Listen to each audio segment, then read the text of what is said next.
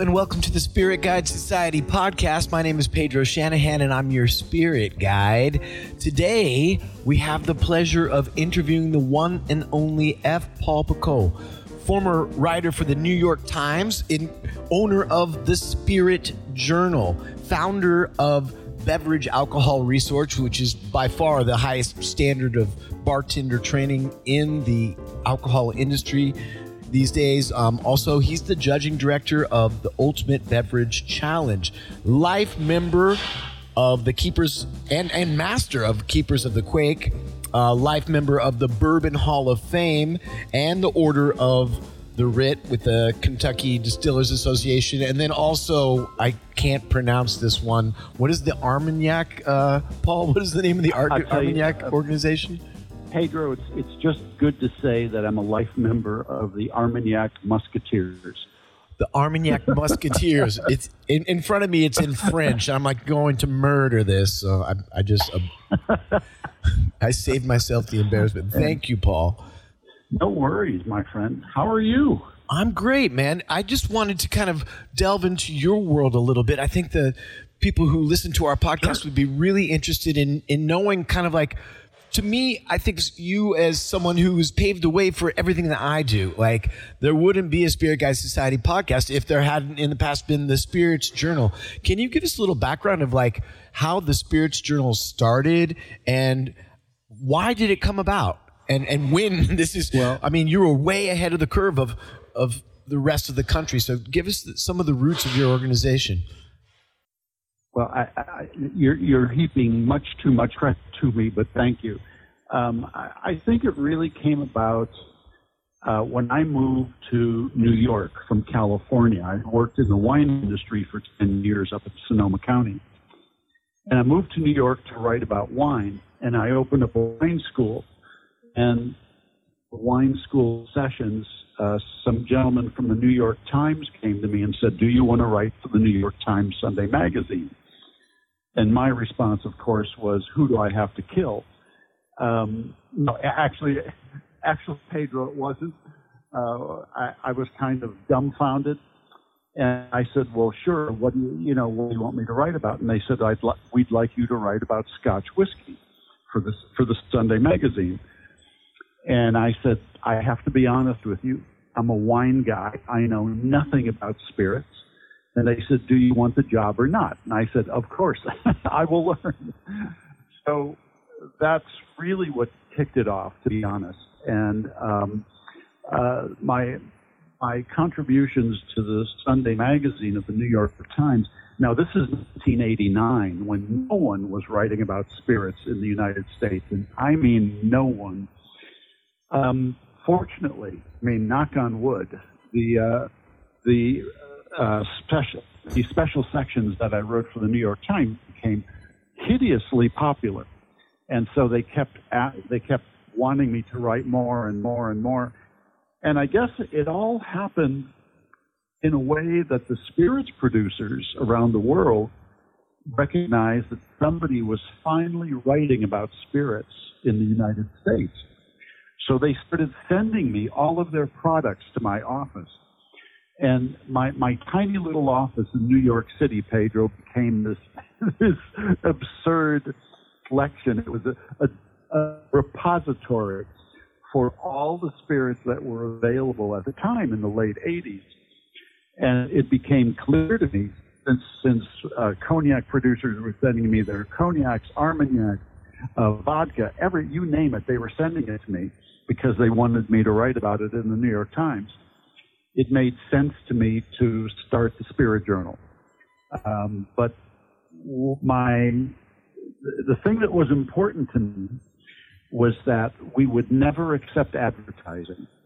And because Sue and I never accepted advertising, it was clear that we were making a statement that we were independent.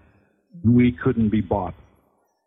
And I think at the end of the day, that was really what made the Spirit Journal so popular, was that there was no bias in our evaluations. And I think that's what really caught on, and people really respected that. They responded to the fact that we didn't accept advertising, So we were never compromised in any way in our reviews. Yeah, it's really mind-blowing. And I would like to back it up a little bit. Like it sounds like it all just kind of came about by popular demand, and you had to grow personally as a taster in order just to kind of like meet this need that the public seemed to want. Their curiosity needed someone to kind of vet things out for them. Let's talk about a little bit, like, I mean, because I think you are one of the masters in the world of describing smell and taste. But for someone who maybe is a wine drinker or a beer drinker, how do you make the jump from fermented beverages like wine and beer to spirits? Because I know that must have been challenging for you in the beginning. And how did you go about, like, kind of breaking through that wall of fire, so to speak, you know? Well, as Lou Bryson talks about. For the first 2 years, Pedro, because I had cut my teeth with the wine industry in Sonoma County, I had a totally different regimen for approaching wines than what was needed for spirits. So it actually took me about 2 years to make that shift from going from beverages that were 12 to 14% alcohol all the way up to 40 and more. It actually, I had headaches for 2 years, to be honest. And it was when I started traveling with Booker No, when Booker and I were together traveling around the country, doing tastings for the small batch collection. At one dinner, and I think it was in Kansas City, Booker and I were having dinner after one of the seminars, and I was kind of looking down, and Booker said, "What's the matter, boy?" And I said, "Geez, I just have these headaches. Since I've been writing about spirits, I have headaches, and I've never had headaches in my life." So he said, "Well, show me what you're doing, boy." And so I showed him how I was tasting spirits, and he said, "Boy, I love you like a son, but geez, you're dumb." And he said, your problem is that you're inhaling solely through your nose when you should leave your lips parted, and you'll circumvent a lot of the alcohol that way. Mm-hmm. And that was, I'll tell you, Pedro, that was an epiphany for me. And I am so grateful to Booker for telling me that I was dumb, because he was right. And I was using the wrong regimen to taste spirits, and that changed everything. And once I started doing that, it just flowed very, very easily from there. So were you part of the creation of those Jim Beam, kind of those heritage products, like the small batch and the Basil Hayden's and the Knob Creek and all those things? Were you like helping Booker figure out Bookers? Oh, no, I would never. Boy, I wish, but no. It was really later on that I became a consultant. Probably that ended up being more towards the late 90s. when I actually opened up my shop as a consultant, and now it's probably about 30% of what I do on a daily basis, consult and create things for people. But no, Booker was really important in terms of my evolution as a professional taster for spirits. He changed everything just by that one simple thing of just saying, leave your lips parted. Yeah. That's something we talk a lot about in the Whiskey Society, because I think it's very common for people when they stick their nose in a glass of spirits to just be completely overwhelmed. And you really just have to get people to understand they need to slow it down, because it's not like smelling wine or beer. Well, and you know, as one of the premier spirits educators in the world, that it's the natural thing to do for people, especially for consumers, but also for trade people, to want to take a big inhalation, you know, and especially if they're inhaling a cask strength bourbon or, you know, or a high level, high velocity tequila or vodka, you know, it burns all of your membranes in your smelling apparatus. So it's much better, as you say, and as I know you teach, to take it slow, go in gradually, and you'll enjoy it that much more by taking it slow. Yes, for sure. Now, okay, for those true cocktail nerds, the people who work in the bar industry, can you give us a little background story of how the beverage alcohol resource started? Because I think that's got to be one of the most interesting stories, and that it really has compelled the cocktail movement in America as we know it, what you guys started. Can you tell us about like how that began? Well, that started, Pedro, when again, and we're talking about now in the early 2000s, and it was clear to Dale DeGroff and myself that bartending education just wasn't keeping pace with where it should be at that time. And so Dale and I actually started looking at properties around New York. We started looking for event space probably around 2004, because Dale as the cocktail guy and me as the spirits guy, we figured our teaming up would be a good thing to create a school. We met up with Doug Frost, Steve Olson, and Dave Wondrich in San Francisco. And Dale and I told them what we were doing, and Steve Olson and Doug Frost said, God, we've been thinking along the same line. We've actually been thinking of starting a school ourselves. And I looked at all four of them and I said, look, this is stupid. We're all friends. Why don't we do something on a grander scale than just pairing off doing a couple of us doing things? Why don't the five of us, why don't we create something that would be not just setting the bar, but be the bar? And they all agreed, because we were all friends anyway, and we wanted to hang out more.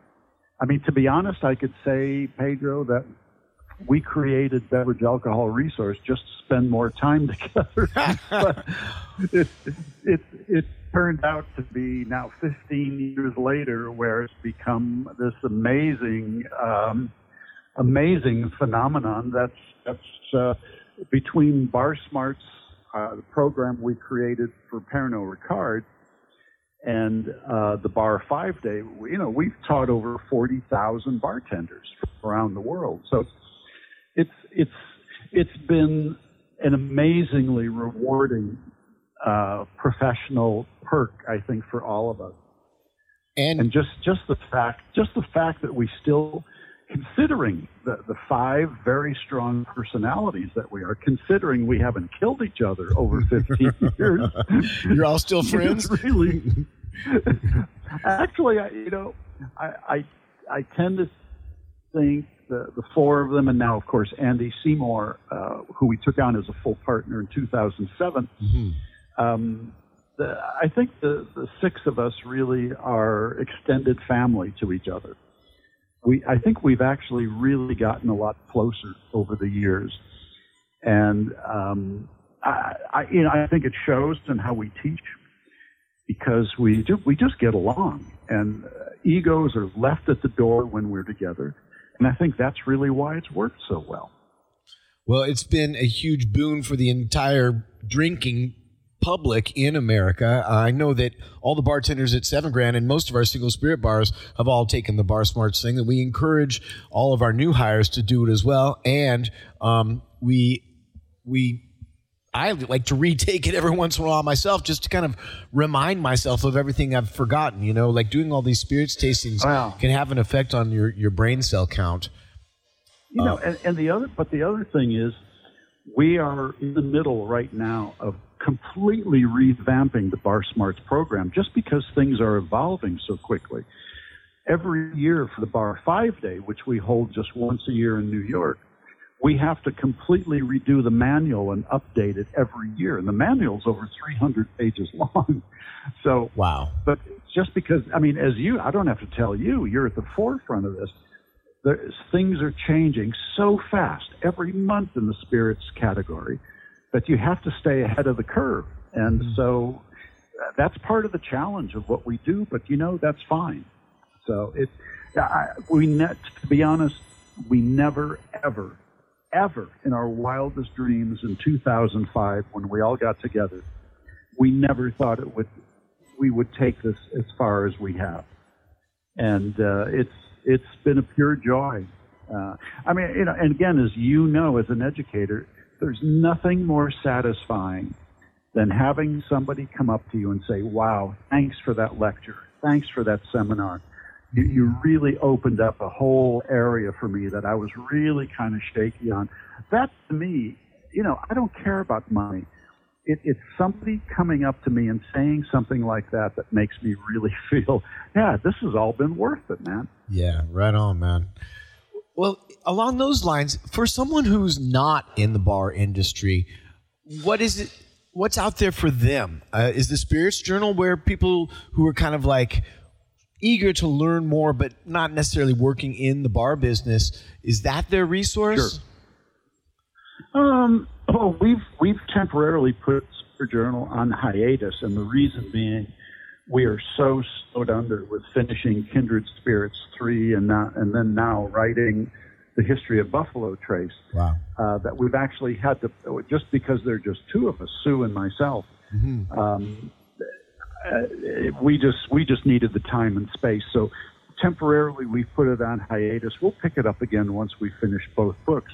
And so you're in the third edition of Kindred Spirits now? We're hoping to get it out this year, and I believe that we will. We're about 85% finished with it. And in fact, Steve Olson, as we speak, is writing the foreword to it. So we're pulling it together. We're hoping that it's going to be out fall of this year, Pedro. Oh, that's very, very exciting for sure. 2,400 new reviews of whiskeys, brandies, vodkas, tequilas, mezcal, everything. So, well, then that will be our strong recommend for the drinking public who doesn't necessarily work in the bar business, nor would they be down to take the bar smarts tests. But yeah, well, exactly. And in Kindred Spirits 3, I talk about how to taste like a professional. How to go through that regimen and develop your own regimen. And even if you're not in the beverage industry, you can still become a really accomplished taster. And I go through step by step how anybody can do that. And I don't believe that people like you and me have any special gifts to tasting. I actually think it's just repetition. I think it's experience. I think it's being really mindful of what you're doing and creating this mental library that you remember. Oh, yeah, well, Beefeater tastes different from Tanqueray because of this.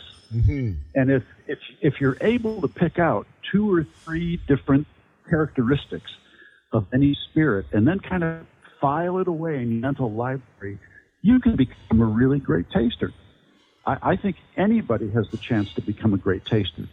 You and I have just become good tasters because we've been around it. We've been doing it for a long time. Yes, I totally agree. I'm always stunned when I'm hosting the Whiskey Society or the Rum Society or the Mezcal Collective at the imaginary foods that come out of people's mouths, like not actual foods, but the ideas that just come out of people's imaginations.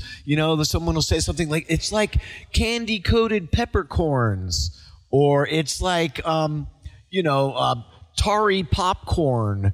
You know what I mean? Like these things that don't exist, but somehow through the slowing down of the experience and really the introversion of what people are imagining as they smell and taste, these crazy things come out, like these melange of different ideas that turn into these like mythical foods that have never existed before. When I'm with particularly with a consumer group or a trade group that doesn't really know that much, I try to give them examples of what to look for.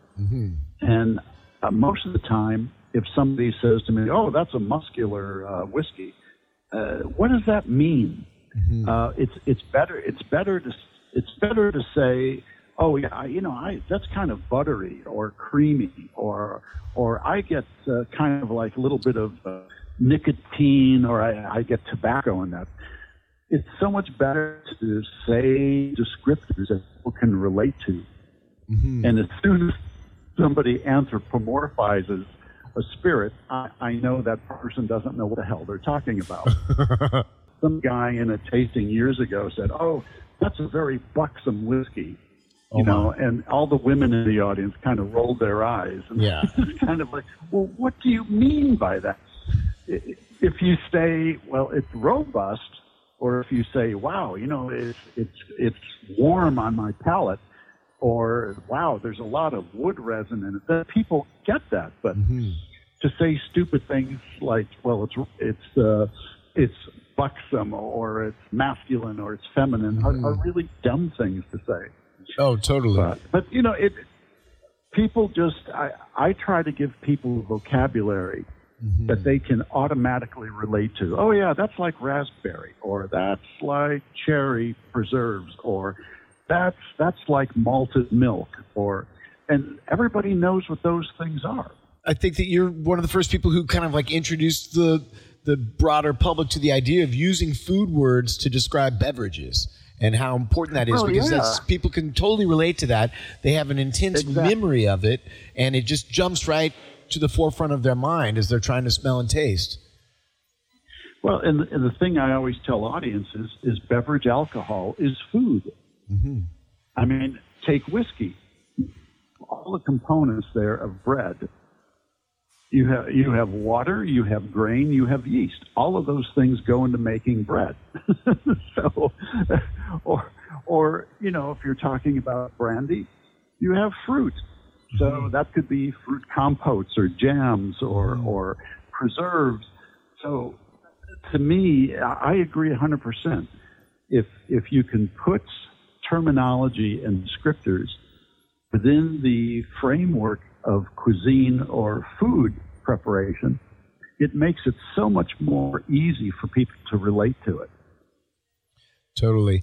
Can you speak a little bit to the actual tasting experience when you're going through a ton of spirits and like you're trying to, you're doing your judging, you're being a judge at the Ultimate Beverage Challenge, and you sit down to a panel of all these different spirits, and it's all blind, but you know the proof points, and you know kind of the age statements if there are any. But as you're doing that professionally, like you're sitting down to several panels over the course of the day, how do you keep your palate from getting totally blown out? Well, one of the reasons I think you bring up such an important point, because one of the reasons that I started along with Sue, my wife, Ultimate Beverage Challenge in 2010 was because we both got sick and tired of being judges and being abused as judges in competitions. And I think the breaking point for us was we were both in Barbados judging a rum competition. And on the third or fourth flight, we were given about 10 or 12 overproof rums. And I looked at the organizer and I said, "Are you crazy? Giving us 12 overproof rums? By number 4, our taste buds are going to be completely charred like charcoal briquettes." Oh, yeah. And that means that from number 5 through number 12, they're going to get rotten scores because our palates will be ruined. Mm-hmm. So the organizer said, "Yeah, well, that's what it is." And so Sue and I got up and we walked out. And on the plane back, I said to her, "I'm quitting every competition that I'm either judging director in or that I'm a judge in, and we're going to own the property of our own competition. And we're going to make it friendly for judges. We're never going to have them judge any more than 6 spirits in a flight. Mm-hmm. We're going to give them plenty of time to relax and catch up with emails and Instagrams in between flights. We're going to make certain that every spirit is served at the proper service temperature in the proper glassware." In other words, we made Ultimate Spirits Challenge judge friendly. And that's why so many people want to judge with us, because word has gotten out that over the last 10 years, this is the one you want to judge at, because you're never confronted with 12 overproof rums in one flight. So to me, that was so important, Pedro, because a judge that's fresh, a judge that is not overworked, is going to give far more accurate results. And that's the whole purpose of Ultimate Spirits Challenge, is giving the most accurate results we can. Mm-hmm. And that's the other reason for that. That's why we take a whole month. Oh, really? We take the month of March to do, through thousands of spirits. We take the whole month. We don't, and we built our own facility. I mean, we are the Ultimate Spirits Challenge is the only competition that has its own brick and mortar facility. Oh, wow. So, I mean, I have taken every conceivable step towards the most independent, unbiased judging probably in the world, I think. And I think that's why we keep growing in double digits every year, because the industry is getting the message that these guys are doing it right. Mm-hmm. Because the judges are our best apostles. They go out and they talk about what a great time they had, and how much they learned, and how fresh they were throughout the process. So that's the key for me. Keeping the judges fresh, keeping them totally engaged mentally, mm-hmm. so that they're able to give the best, most careful, painfully approached results that we could possibly provide. And it's just out of respect for all the distillers in the world. Absolutely. The producers deserve it. You and I have been around this game long enough to know how hard all these men and women in the distilling industry work, incredible hours. Mm-hmm. Just the investment alone. I mean, when you think of the craft people who are out there and how much money it takes to create a distillery and to create a brand, I feel a sense of responsibility to those people that, if I'm doing a review, or if I'm doing a consulting job for them, or if their product is entered into Ultimate Spirits Challenge, I feel the weight of responsibility that we owe something to them. It's our responsibility to honor what they do by giving them truthful results. So I feel the weight of responsibility as the owner of Ultimate Spirits Challenge, to give the best possible chance for every product that's entered. I don't care if the product, Pedro, is $4.99 or $4,999. The $4.99 spirit will get the same treatment as the $5,000 spirit. Wow. And I think that's how it should be. To me, that's the whole point of this, is to be fair. Mm-hmm. I want to know, what is the order of the writ that's part of the Kentucky Distillers Association? What is that? It's a brand new society created by the members of the Kentucky Distillers Association that honors people. It's kind of the Kentucky bourbon equivalent of Keepers of the Quake out of Scotland. Mm-hmm. And the Musketeers of Armagnac. Exactly, where this particular society just started last year.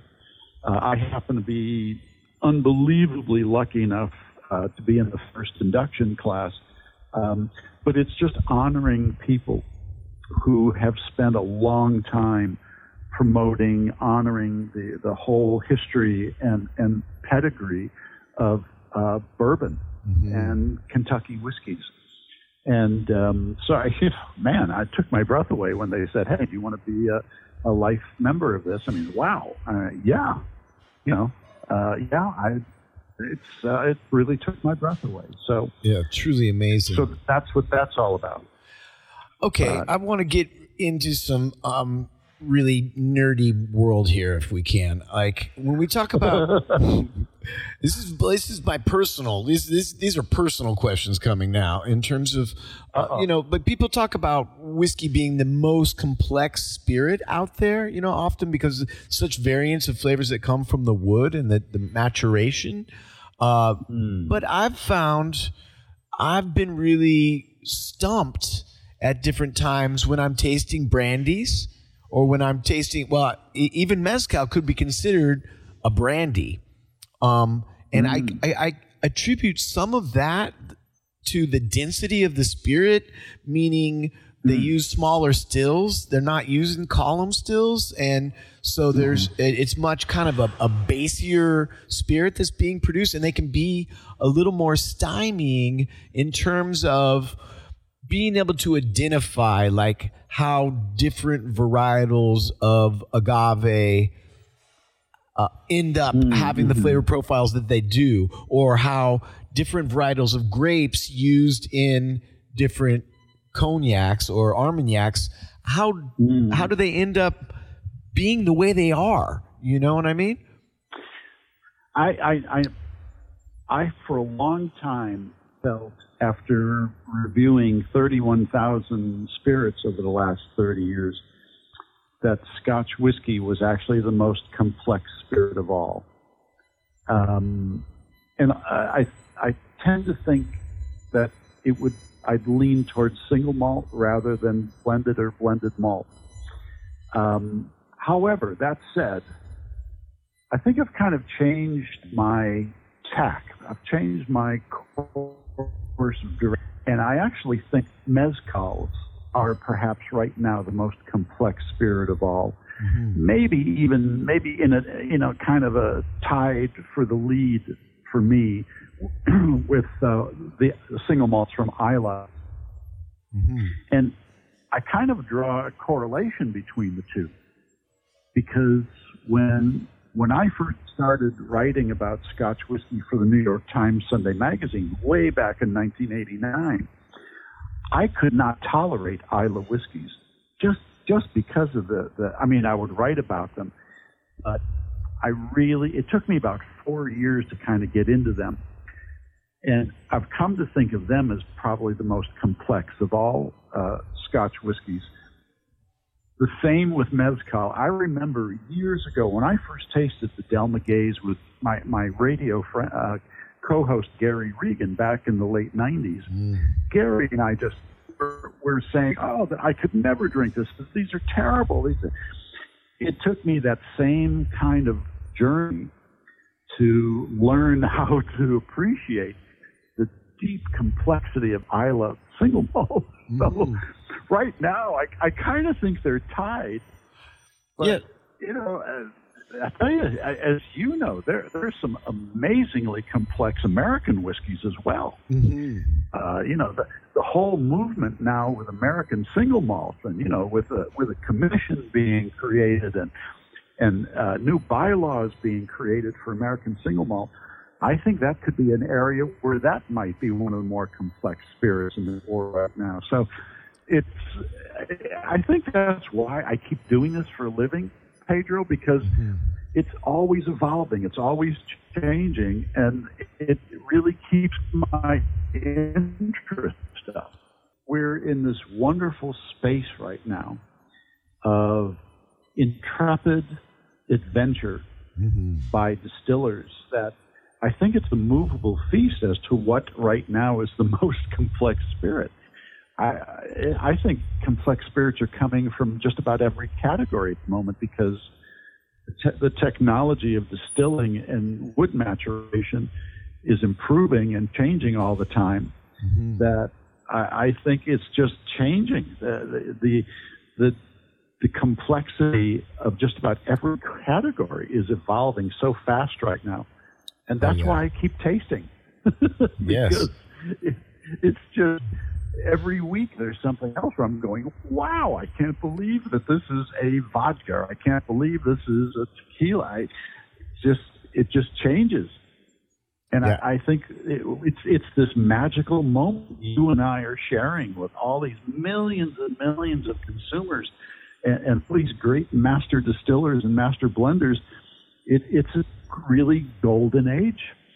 And so it's just fun. I tell you, it never ceases to amaze me what's going on in spirits right now.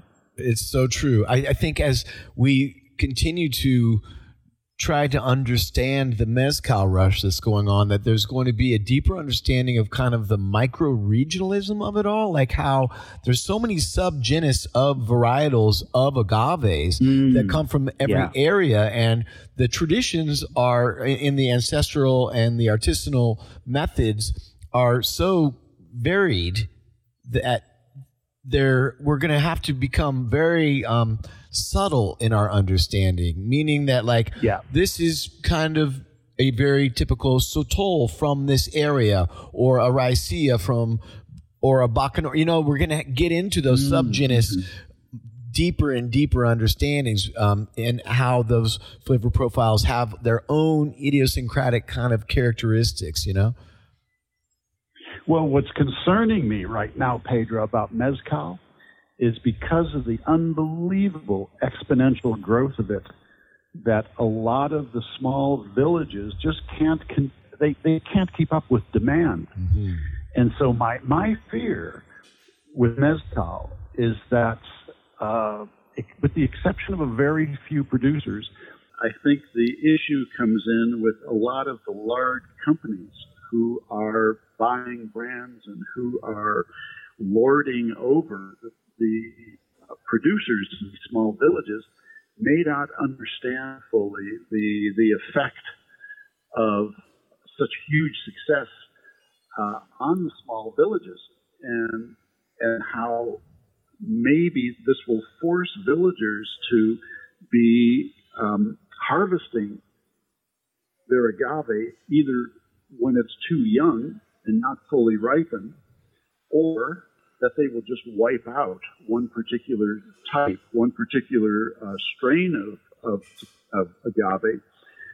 And my fear is that the huge success of mezcal right now can actually turn around and bite mezcal and the traditions of it in the ass. And that's my concern. That, yes, I'm happy for the growth, but I also think that we have to be careful as an industry not to destroy the traditions and the pedigree of mezcal, and in the process hurting the villages that are so dependent upon mezcal. Definitely well said. Well, I want to ask you, if when Kindred Spirits 3 comes out, could we possibly do another interview with you? Oh, Pedro, I would be so happy to do that. I will tell you flat out, I don't do interviews. And I don't do interviews because I would rather keep a low profile. Growing up in the Midwest, I was always taught, don't talk about yourself. It's very unbecoming. So I've always kind of shied away from interviews. But you are a different story because of how much I respect what you do. So anytime you want to do anything, you know I will be there for you. Man, well, I'm honored to hear you say that. Seriously, thank you for all you've done. And I'm excited for the 3rd edition of Kindred Spirits to come out. So we'll definitely take you up on that and get you for another interview. Maybe we can have Sue as well, because it would be interesting to her. Great. It'd be fun to hear her perspective on the whole thing as well. Well, it'd be good to have the brains in the family on the show. Oh, man. Well, thank you, Paul, for taking the time to talk with us for the Spirit Guide Society podcast. Is there a digital version of Spirits Journal that people can go to? Like for people that aren't doing bar smarts or that kind of thing, is there a good resource that you help provide that's out there and accessible online? We just absolutely tell them to go to the website, and we have reviews on there and a lot of information, a lot of educational things. SpiritJournal.com. Really Of course. Easy.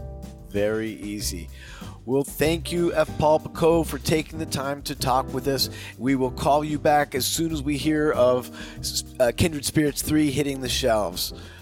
You'll be getting the first book of it, Pedro. Oh man, I'm super stoked. All right. Well, I look forward to it, and I look forward to talking to Sue as well. You bet. Thanks so much. And thank you. Andrew as well. Thank you. Thank you. He's tipping his invisible hat to you as we speak. Thanks, guys. It's been a pleasure. Thank you for listening to the podcast. If you like what you heard, please head over to Apple Podcasts and give us a 5-star rating and review. The Spirit Guide Society is a Spirit Adventures production in association with Bitten from the Apple Productions. Special thanks to Tone Mesa for their post-production and audio services. The show is produced by Andrew Apple and me, Pedro Shanahan. Executive producer, Andrew Abrahamson. Be sure to like us on Facebook and follow us on Twitter and Instagram at Spirit Guide SOC. We'll be there to answer any questions you have, share what we're drinking, and more. And if you're still thirsty, you can always find more episodes of the show wherever you get your podcasts. Be sure to always drink responsibly. That means don't drink to forget, drink to remember.